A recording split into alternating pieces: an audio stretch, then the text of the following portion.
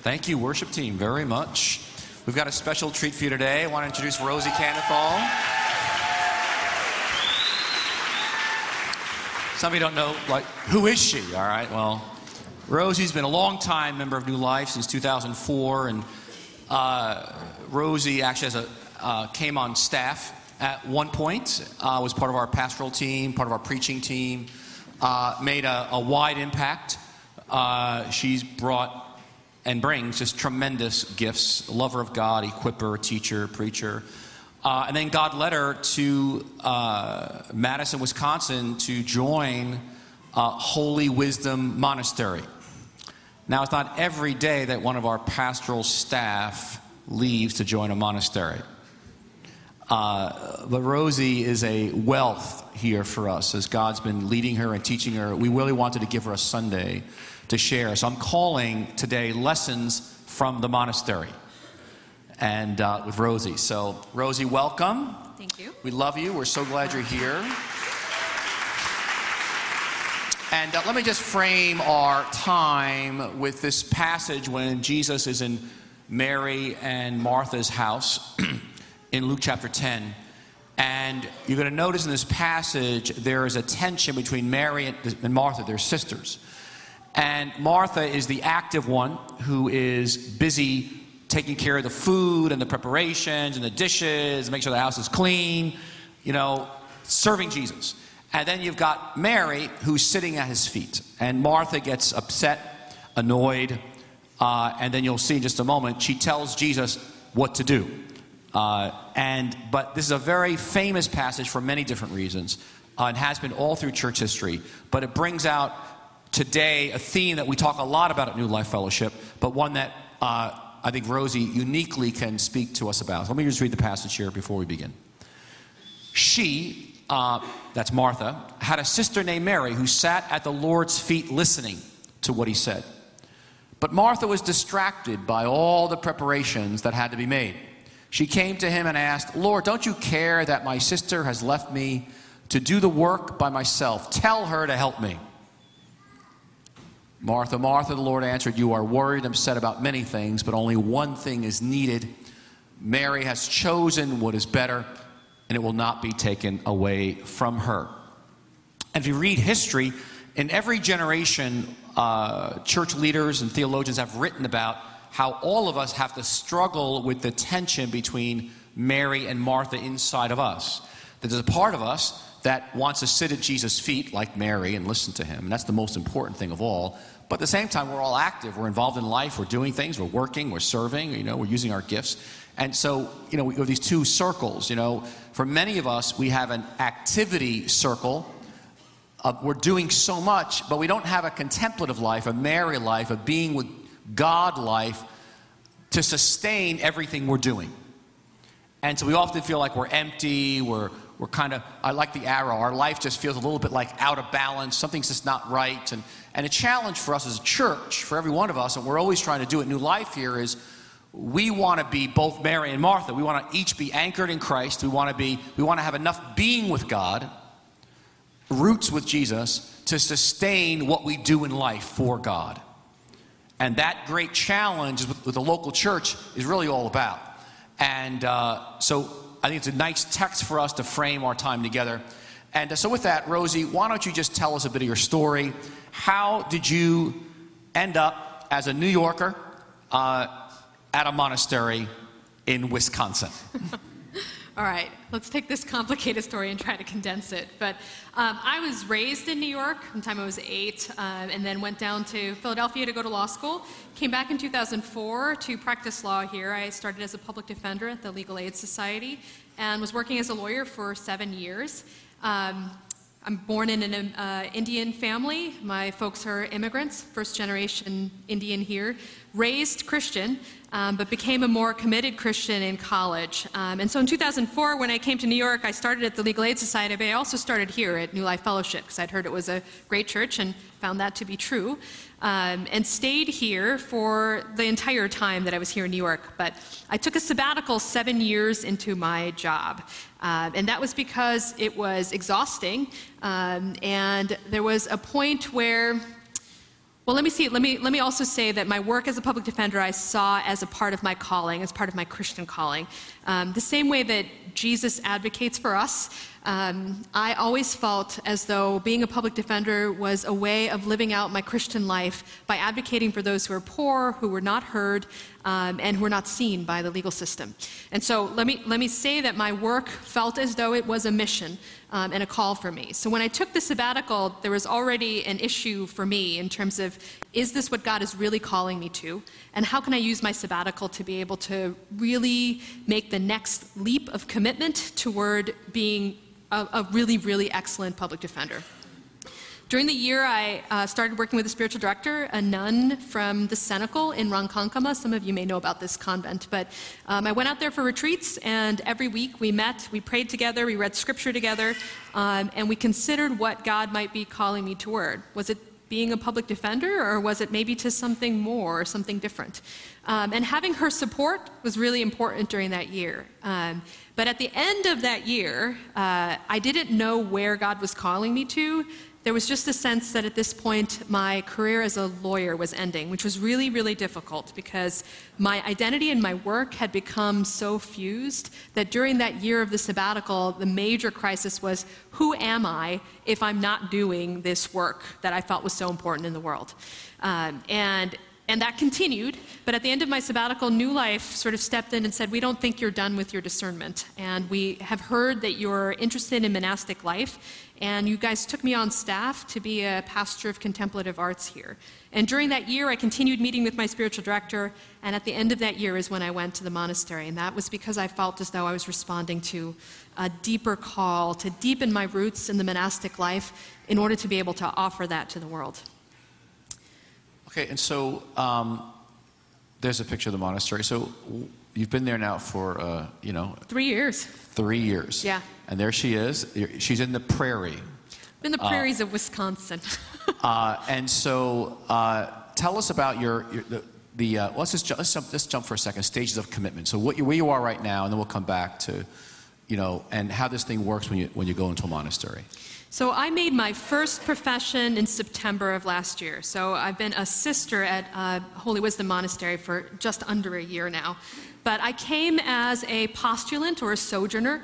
That is a year of just exploring what monastic life might look like, and that was living with the sisters, living out the daily schedule, and trying to kind of live into the daily experience of what does it mean to live at a monastery, and what does it mean to develop my prayer life in this community and in this place. After that year, I decided to become a novice. I came here before I made that commitment and talked with you about that decision. And when I became a novice, that's usually about a year, and that is a more formal commitment. But it's still, just as a novice, you're still a newcomer. You're still figuring things out, and that's right there in the title. After that is first profession, and that's where I'm in right now. And that's a period of 3 to 5 years of ongoing discernment and deciding whether or not this is a lifetime call. At the end of those 3 to 5 years, you make something called final profession, and that's the lifetime commitment. So, in the stages of like dating, getting engaged, like getting married, walking down the aisle, that's kind of the way that the monastics look at also joining a monastery. So just understand that, we have a process at New Life Fellowship. You come to New Life Fellowship, you start attending, you go to newcomers, and you go to Communitas, you become a member. Do you understand, like, this, we're talking, Rosie, 6 to 8 year process here. At least, yeah, at least. Okay, wow. All right, now tell us a bit, let's go back for a second about marriage to Jesus and celibacy and how you see that. Because among other things that happened when you left New York, and I remember you leaving staff here, first of all, you got rid of all your money. You were you're giving everything away. And I was like, oh my gosh. We were all kind of like, IRAs, your furniture in the apartment, and we were all kind of like nervous for you. At the same time, you were moving towards what we call vocational celibacy. Now, We're all married to Christ at New Life, marrieds and singles, but we live out our spirituality either as marrieds or singles.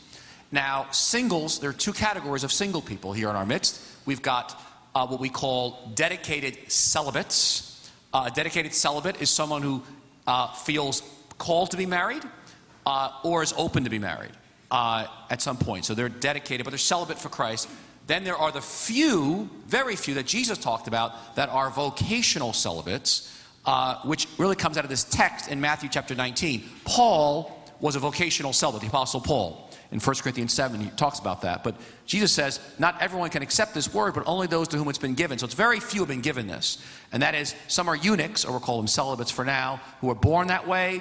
Others eunuchs have been made eunuchs by others. And there are those who choose to live like eunuchs for the sake of the kingdom of heaven. So there are few who feel called by God to not marry, but in a sense skip marriage to go right to the eternal marriage of Jesus, of oneness, for the sake of the kingdom of God.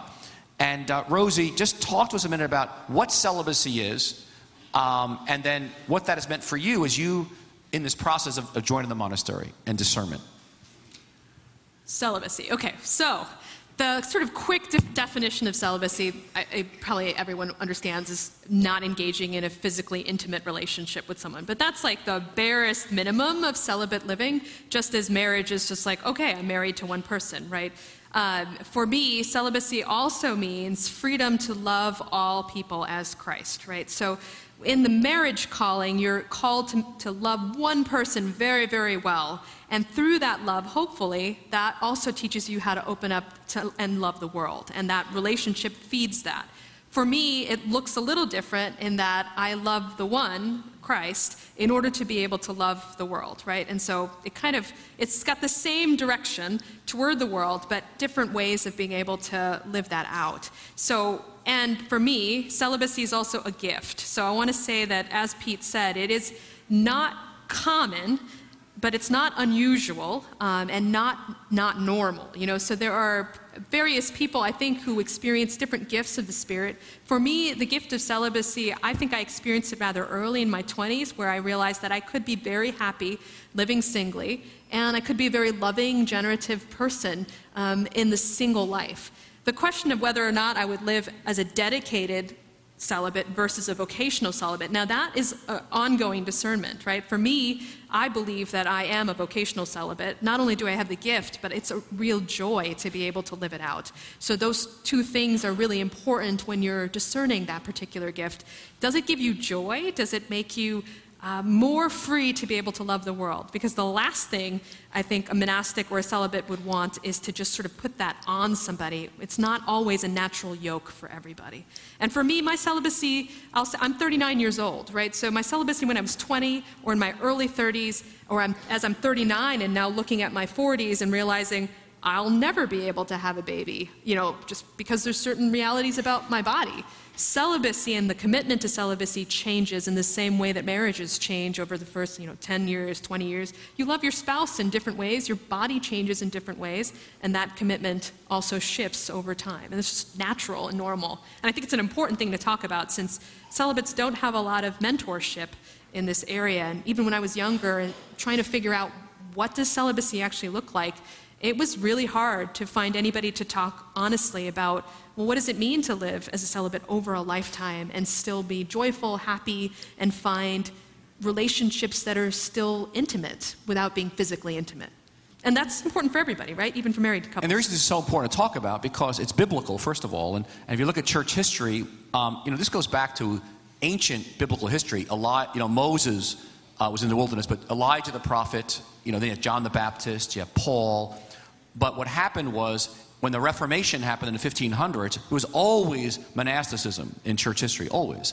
But when the Reformation happened in the 1500s, there was political dynamics going on in Europe at that time. They closed every monastery, closed them all, shut it all down. And so at that point, the Protestant church, unlike the Eastern Orthodox Church in the eastern part of the world and the Roman Catholic Church, has an interplay of celibates as well as marrieds in their spirituality. The Protestant church shut out celibacy. Now it's coming back within the Protestant church hundreds of years later. It's very important. That's why we want you to be exposed to, in a sense, the fullness of Scripture and the fact that there is a place for single celibacy like a Rosie, but she was raised in an Indian Protestant church, which didn't talk about this as well. So now, just for a moment before we go on here, what was it like for your family that you were leaving being a professional lawyer, getting rid of your money, choosing poverty, celibacy, going to this monastery? How did you do that? How did that work out for you and your family? Because we have a lot of immigrants in this room. Parents came here so their kids would get the American dream. Yeah, I mean, you basically said it right there, right? I'm raised from an immigrant family. Becoming a lawyer was not just my accomplishment, this was my family's accomplishment. So when I said that I was leaving my work as a lawyer to do God knows what, that caused a reaction in my family as well. Thankfully, I think my family knew that my relationship with God was a primary commitment, not only to my family, but also to me. And so there was a sense of some openness, like, okay, we don't know what you're going to do, but we can support you in that you believe that you're following God by leaving your work as a lawyer.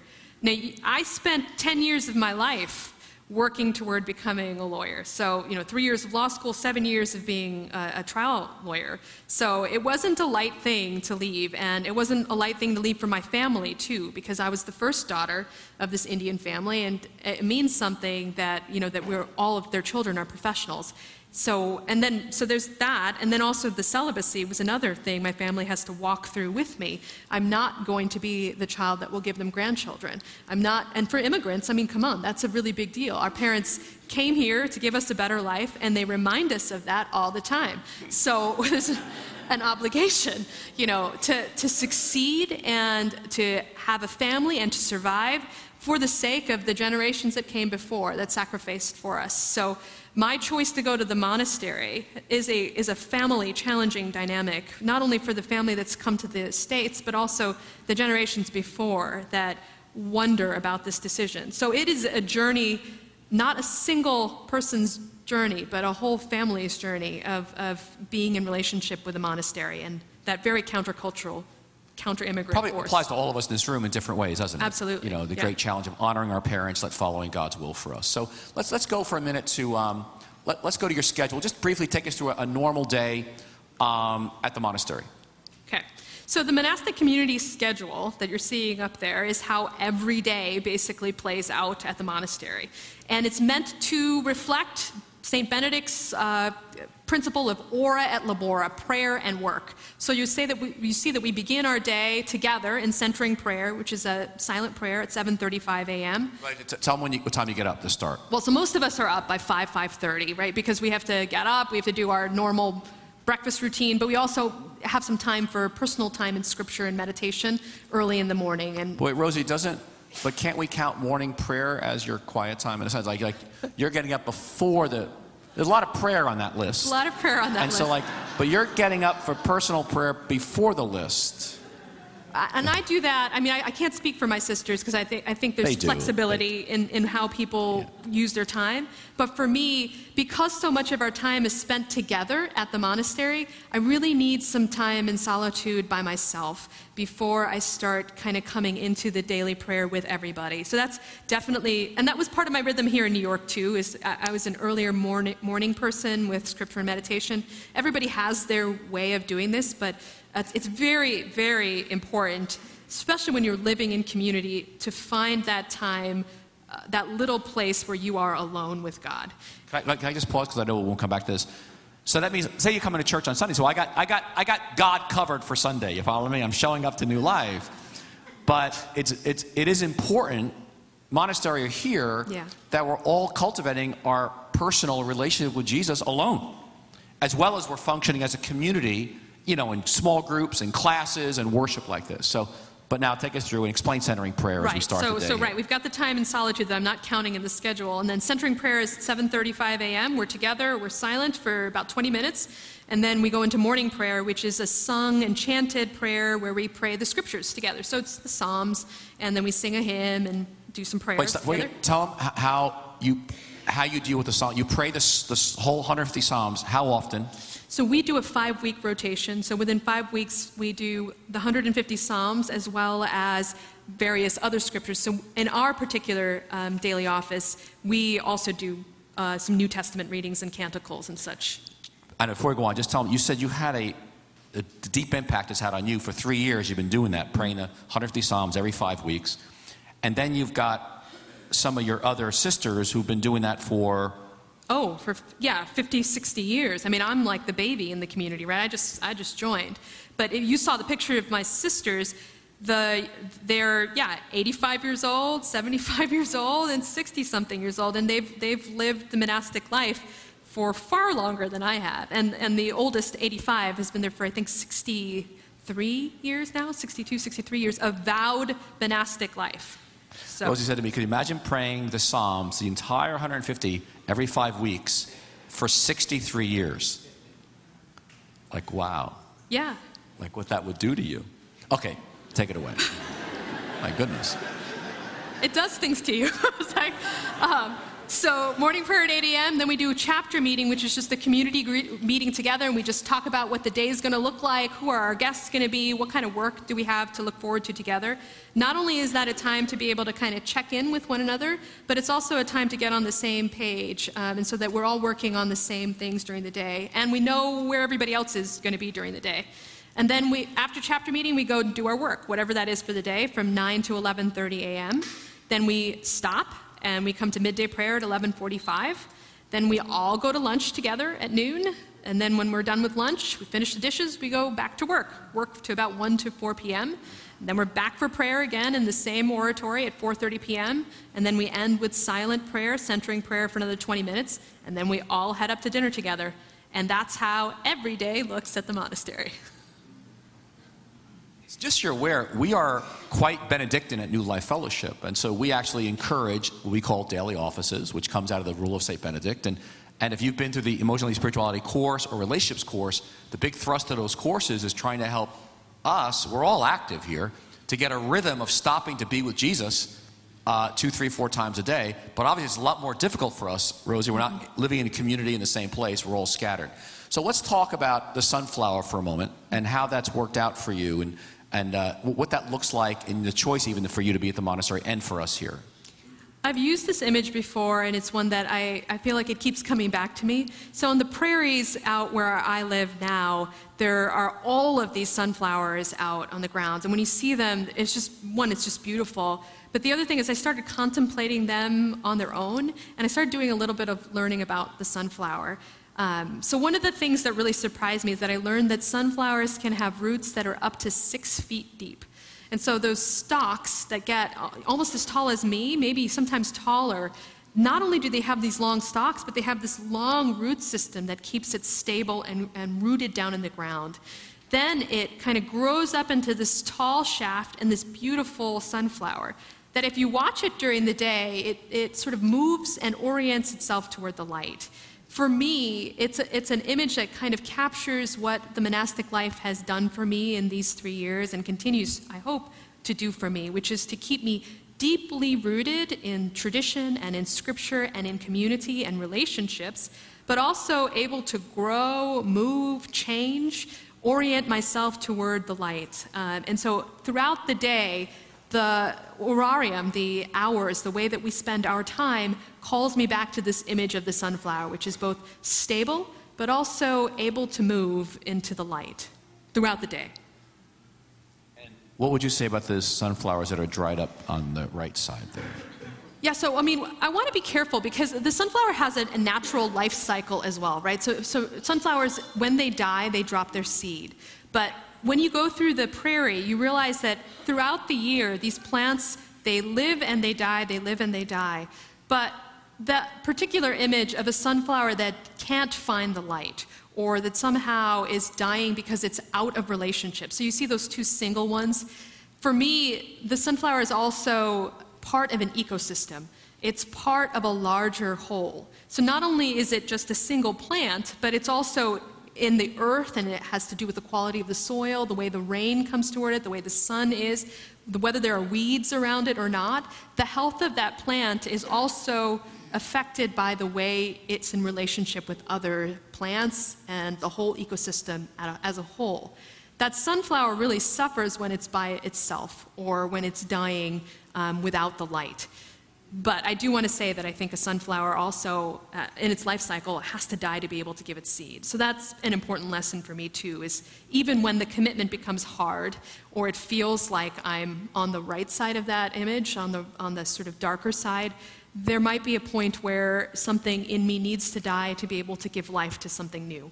And so the sunflower really remains a very powerful image for me in all of its life cycles, is that we also learn that it might look really lovely at one point in the year. At another point in the year, it might be kind of dried and drooping, and knowing that spring will come again.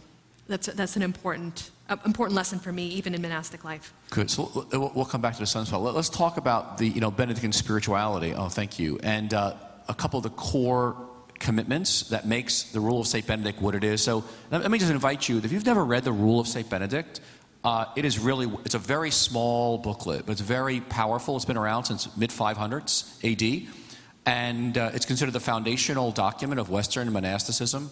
It's very edifying, very beautiful, and again, our spirituality is very much based on it here at New Life Fellowship. You can get it for free on the internet, but it's worth spending $2-3 to get it off Amazon, and worth reading. So why don't you talk about stability? Let's talk about conversion of life and obedience. But I'd like you to actually talk about it, Rosie, not just in what you're doing there, but because we want to be sunflowers right here, okay? Mm-hmm. And what it means for us to do each of these here, and how you were working it out when you were here as a lawyer, as a member of our church, and then what it means for you now. Let me also say that Benedictine spirituality, I know that word might sound kind of esoteric, but it really is. St. Benedict lived in the 5th and 6th centuries, wrote this rule because he had started about a dozen monasteries. But the rule was really a meditation, and is a meditation on the gospel. And what Benedict's kind of brilliance is distilling the gospel life into these 3 commitments: stability, conversion of life, and obedience. Those are the professions that I made in September and that I'm trying to live out in community, right? So stability on its most basic level is sort of staying in place. It's a stick-with-itness. It's a kind of the deep root image that I had, not only tradition and scripture, but also the relationships in the monastery and your relationships as you live them today. Your commitments, so stability to those commitments, whether they're work commitments, family commitments, whatever they are at this moment, it's a willingness to not run away from reality. That's what stability really is. And stability for a Benedictine monastery also means staying in a geographic place. So we don't move around the way that other communities might, or people that have ministries that kind of take them in different places. Our ministry is right there and in the community. So that's what stability looks like for us at the monastery. And for you, it might look like being committed to your relationships and your work and the calling that you have today, and not running away. It's interesting because even when you read the Rule of St. Benedict, he talks about how a lot of people in the 6th century were running from monastery to monastery. They weren't sticking. They weren't stable. Yep. And that's why he wrote about stability. And really, for us, stability, this is your church. That there's a stability here that we do membership in New Life. A lot of churches don't even do membership anymore in the United States because nobody wants to be committed to anything. I float. I kind of a shopping mall consumerist thing. I don't think we quite have that thing at New Life Fellowship at all in Queens, but it's a tremendous problem for a lot of pastor friends of mine, for example, in Manhattan. Average lifespan of people in a person in the church is 2-3 years, and they're moving on. And but stability very important for growth because there's those difficult times you stay with it. Okay, right. Excellent. And then to balance stability so that you don't become so rigid, I think the brilliance here is conversion of life, the second vow that we make. And that is an openness to change, an orientation to be able to move toward that light. So if the gospel calls you to do something radical, you're open to that. The Holy Spirit moves through your life. It's a wind that blows you somewhere that you didn't expect. That conversion of life balances the stability so that although you're rooted, you're always open to change, to being converted, to repenting, to turning around. So the two kind of, there's a wonderful tension between those two in being stable, but also, and being rooted, and and also being open to change. So I love that tension that's caught right there in those commitments. And then finally, this last one called obedience, which is a willingness to obey authority, to listen. And when I say authority, I mean Scripture, I mean Jesus. I also mean authority that's been put in your life, whether that's pastoral authority or even work authority. But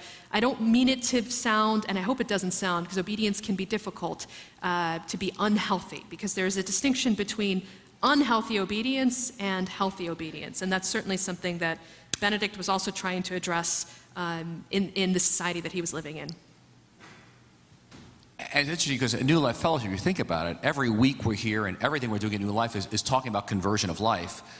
And we want, we want everyone to be open to the Holy Spirit, that even a person like Rosie, the staff, she's on her way to the monastery, you follow me? And there's like, open for whatever God leads you to do, that you'll do it and you'll hear the voice of God. But the obedience thing's interesting too, because we do have authority at New Life Fellowship. We have a board of elders that are really the final authority system here at New Life, and then we have pastoral staff, and then we got different levels of leadership here. But we do have I think a very healthy covering of authority, and I would say in general, New Life Fellowship, people are incredibly responsive to authority here. And there's times I've come along someone, and I did actually to someone last week, I put my arm around them and I said, if you don't mind for just a moment, I'd like to pull my pastoral authority card out. And I said, you are out of line on this one. And, it wasn't anything horrific, but it was just, you need to, and her husband was trying to help her see it. And I said, I want to now reinforce what he's saying to you as a biblical issue, and he's right on. And it had to do with her actually slowing down her work because she was consumed, and being present with her children and her husband. And but I actually pulled out the obedience card in a good way. I think our leadership at New Life, from the board of elders down, functions as a covering of protection, not a smothering. Bad authority smothers people and tries to control them. Good authority covers in a protecting way, but wants to release people to be all they can be for God. I think New Life over the last 3 decades has gotten a very good balance on that, and very good balance. So, Rosie, if you said to me that one of the reasons you were leaving, you need to go to the monastery, you felt that God was taking you to a place where your roots in Jesus needed to deepen. What would you say to us here, if you were a lawyer sitting in there listening to you now, and you're hearing about deepening your roots, what counsel would you give folks here sitting about deepening my roots here, but I'm not called to go to Madison, Wisconsin and join Holy Wisdom Monastery? Right. Well, let me say how I experienced that call. I mean, all of you live in New York, so you know when I start talking to you about how much I felt as though my life, the sort of surface level of life, the appearances, looking good, being professional, all those things are the things that the world sees or that people see and praise you for. And there's a lot of pressure, I think, to produce on the level of what others can see, the visible part, say, of the sunflower, right? But there's this whole root system up to 6 feet deep that nobody sees. And there's a real challenge in being able to grow deep roots because there's no one that really sees it. So how do you get the kind of life that helps you develop what is unseen?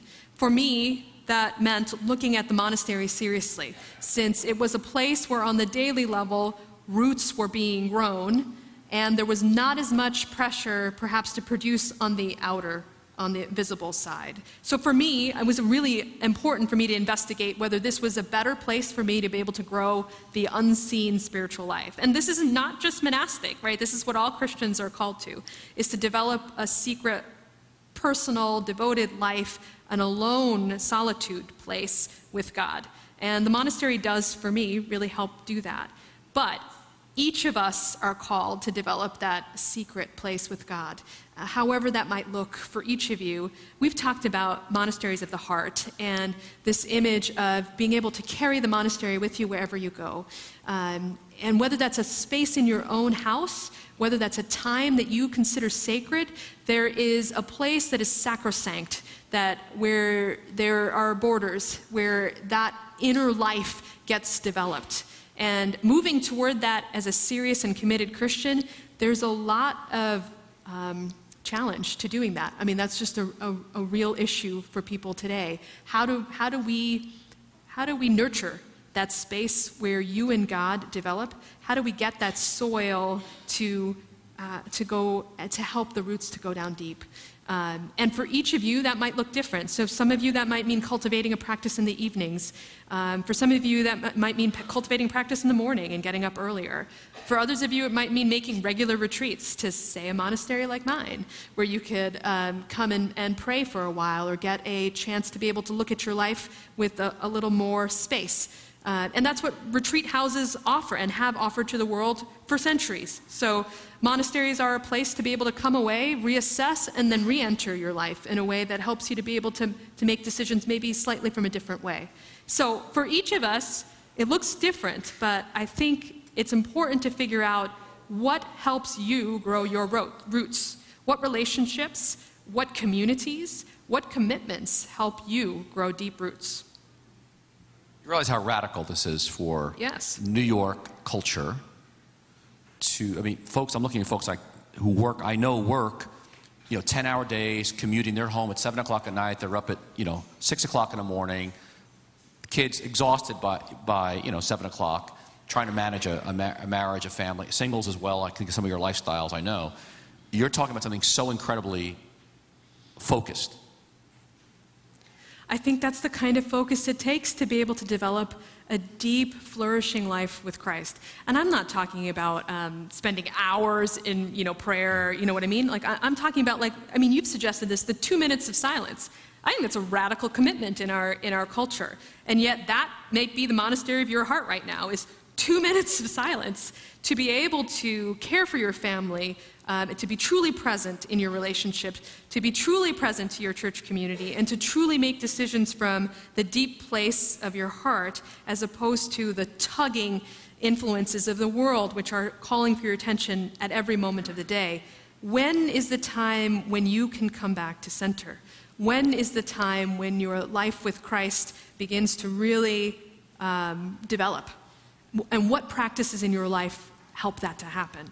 That's a question that every committed Christian, and I'm not giving any Christian in here a pass, we all have to answer that for ourselves. That's great. And talk about community. Why, we're a community here, but obviously we're not living together in the same house like you are.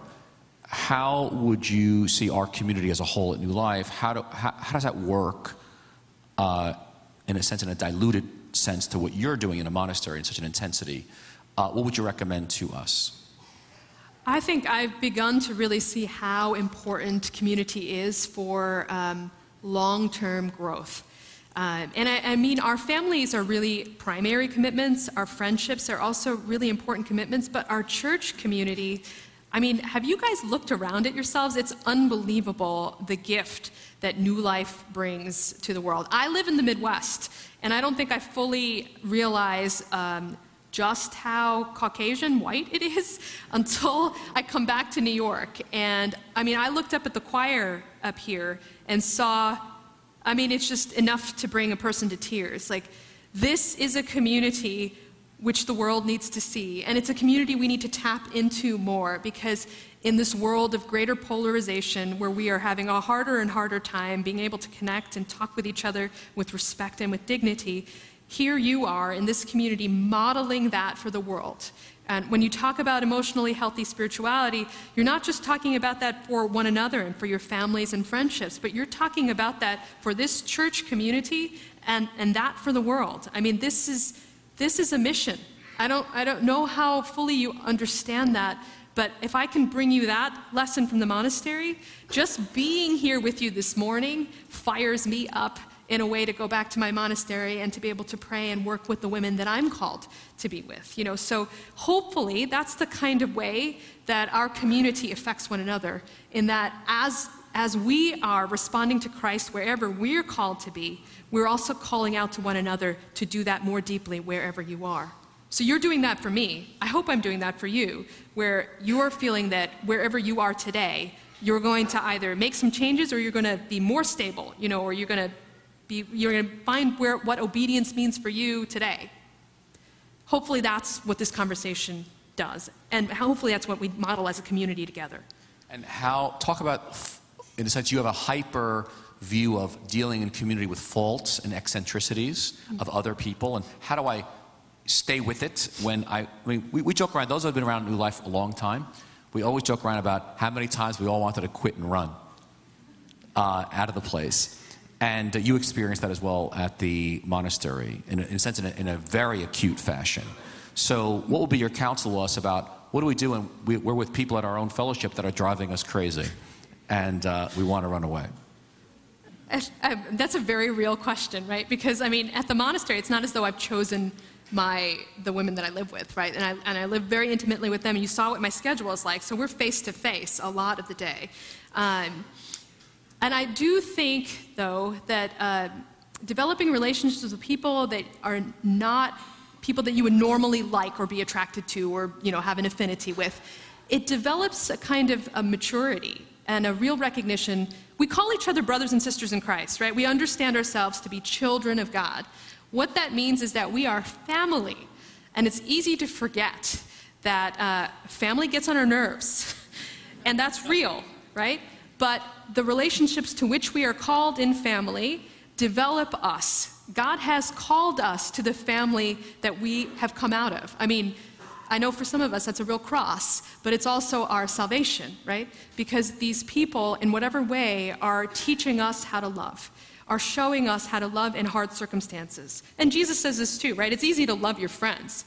To love your enemy, to love someone who's behaving in a way that feels like they're an obstacle to you, well, that's love. And that's what Jesus calls us to. And so it's a gift, these folks that are eccentrics, as you call them, and they will never not be there. I will tell you that. Every community has the eccentric, the hard person to love, and recognize that that is part of your stability. That is part of what being in relationship together is. And if we really believe what this gospel says, that we are one family, we are brothers and sisters, we are children of the same God, then we are committed to working out our faults. And to seeing them in myself, for goodness sake. That's another thing. We see them. We love you. Yeah, we see them. Here we go. We love them. Rosie, yeah.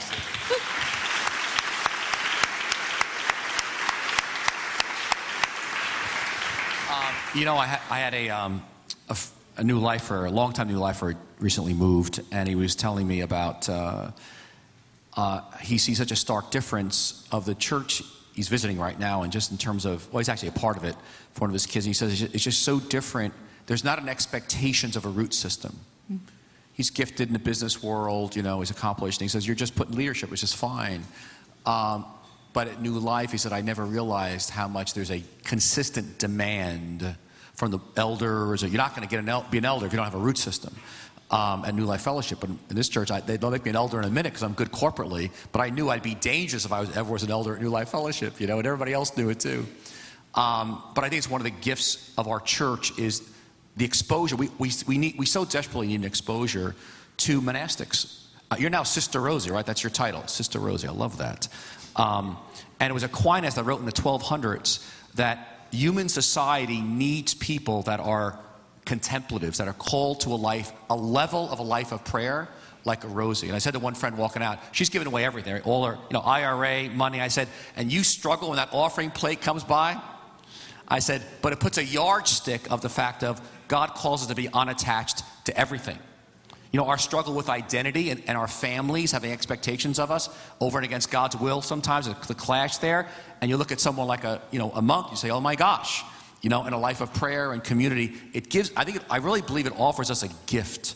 And that's why over years we've tried to bring in Franciscans and Trappists and people like Rosie for all of us to step back and say, okay now, what does it mean to be a rich young ruler? To leave everything and follow Jesus for me.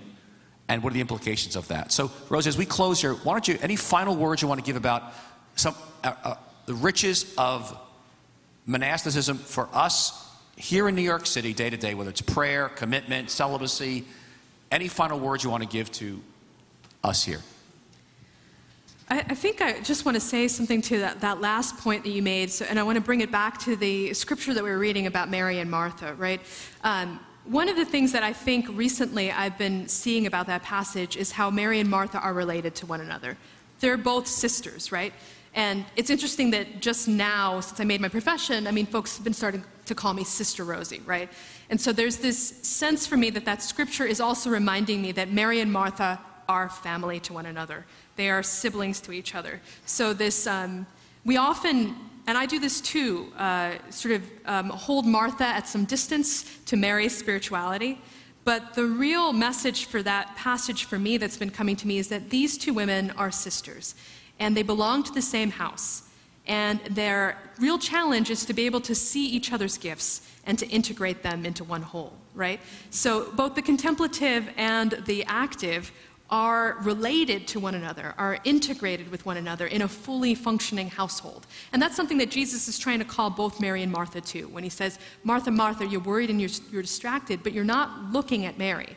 Mary, you're sitting at my feet, but you're also not seeing Martha and her struggle right now to be able to keep this house together, to put food on the table. So there's a real necessity of us seeing one another, celibates and married, monastics and people that live in the world, pastors and people in the congregation, friends, wives and husbands, spouses. We need to look at each other. We are in relationship to one another, in one household with Christ as our head. So that is one of the things that I would say, and that takes time.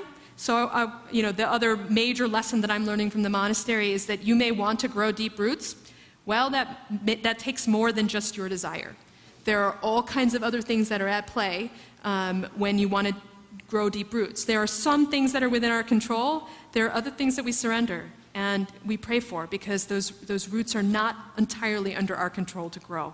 And recognizing the slow progress of the spiritual life and giving ourselves enough slack to be able to see the progress when it happens, and being able to hear when others tell us you're making progress, and to be able to really take that in and be encouraged by that and continue to grow into our relationships, our commitments, and our lives together.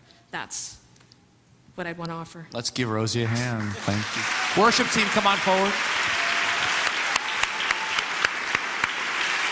Thank you.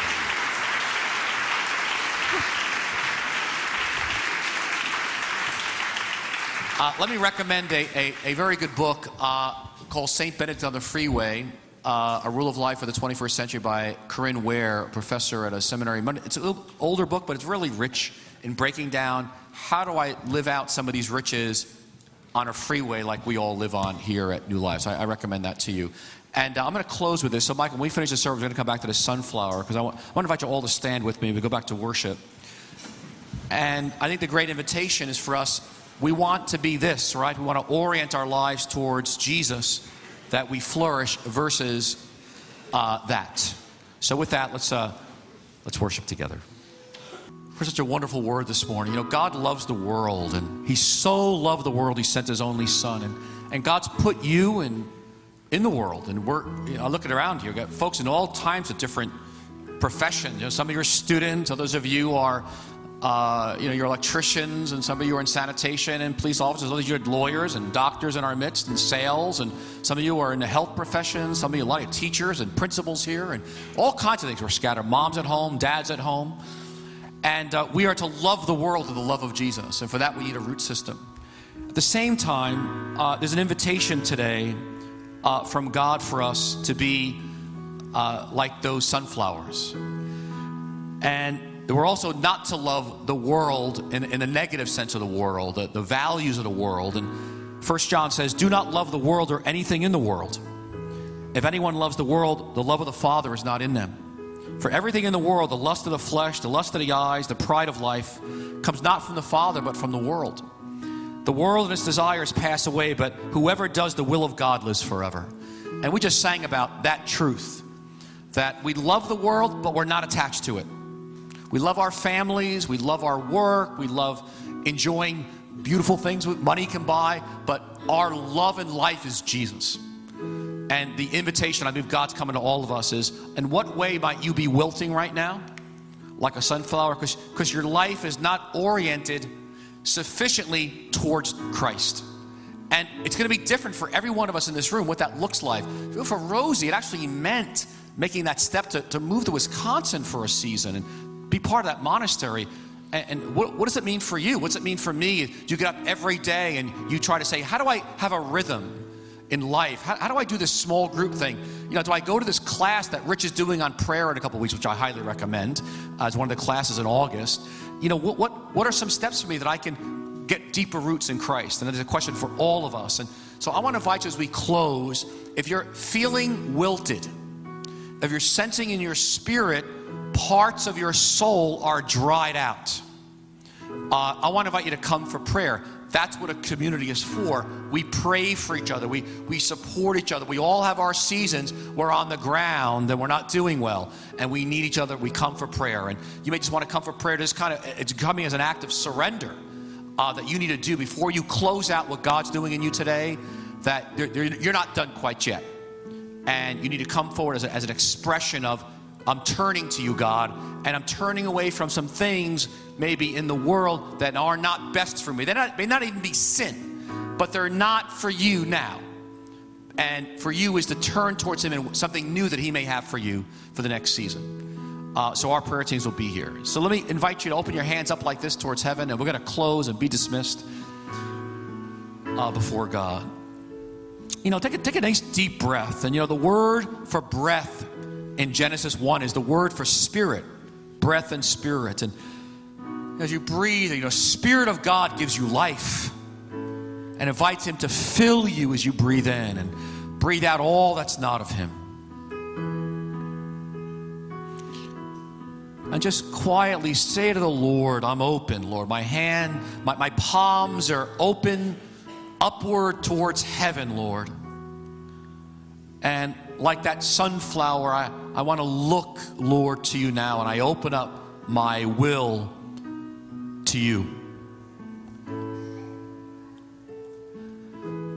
So may the Lord bless you, and may the Lord keep you.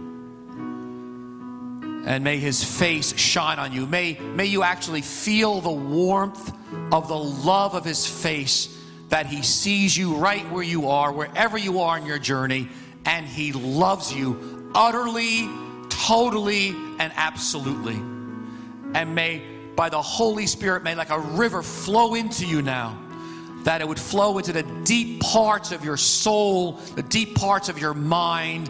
May God heal you, deliver you, cut chains off you, and may God give you grace now to rise up and leave this place in the name of Jesus and becoming the man, the woman He's called you to be. And may you flourish like a sunflower. And may you be a gift to all those you touch as you leave this place. And so I bless you in Christ's name. And everybody said, amen. Thank you, everybody. God bless you.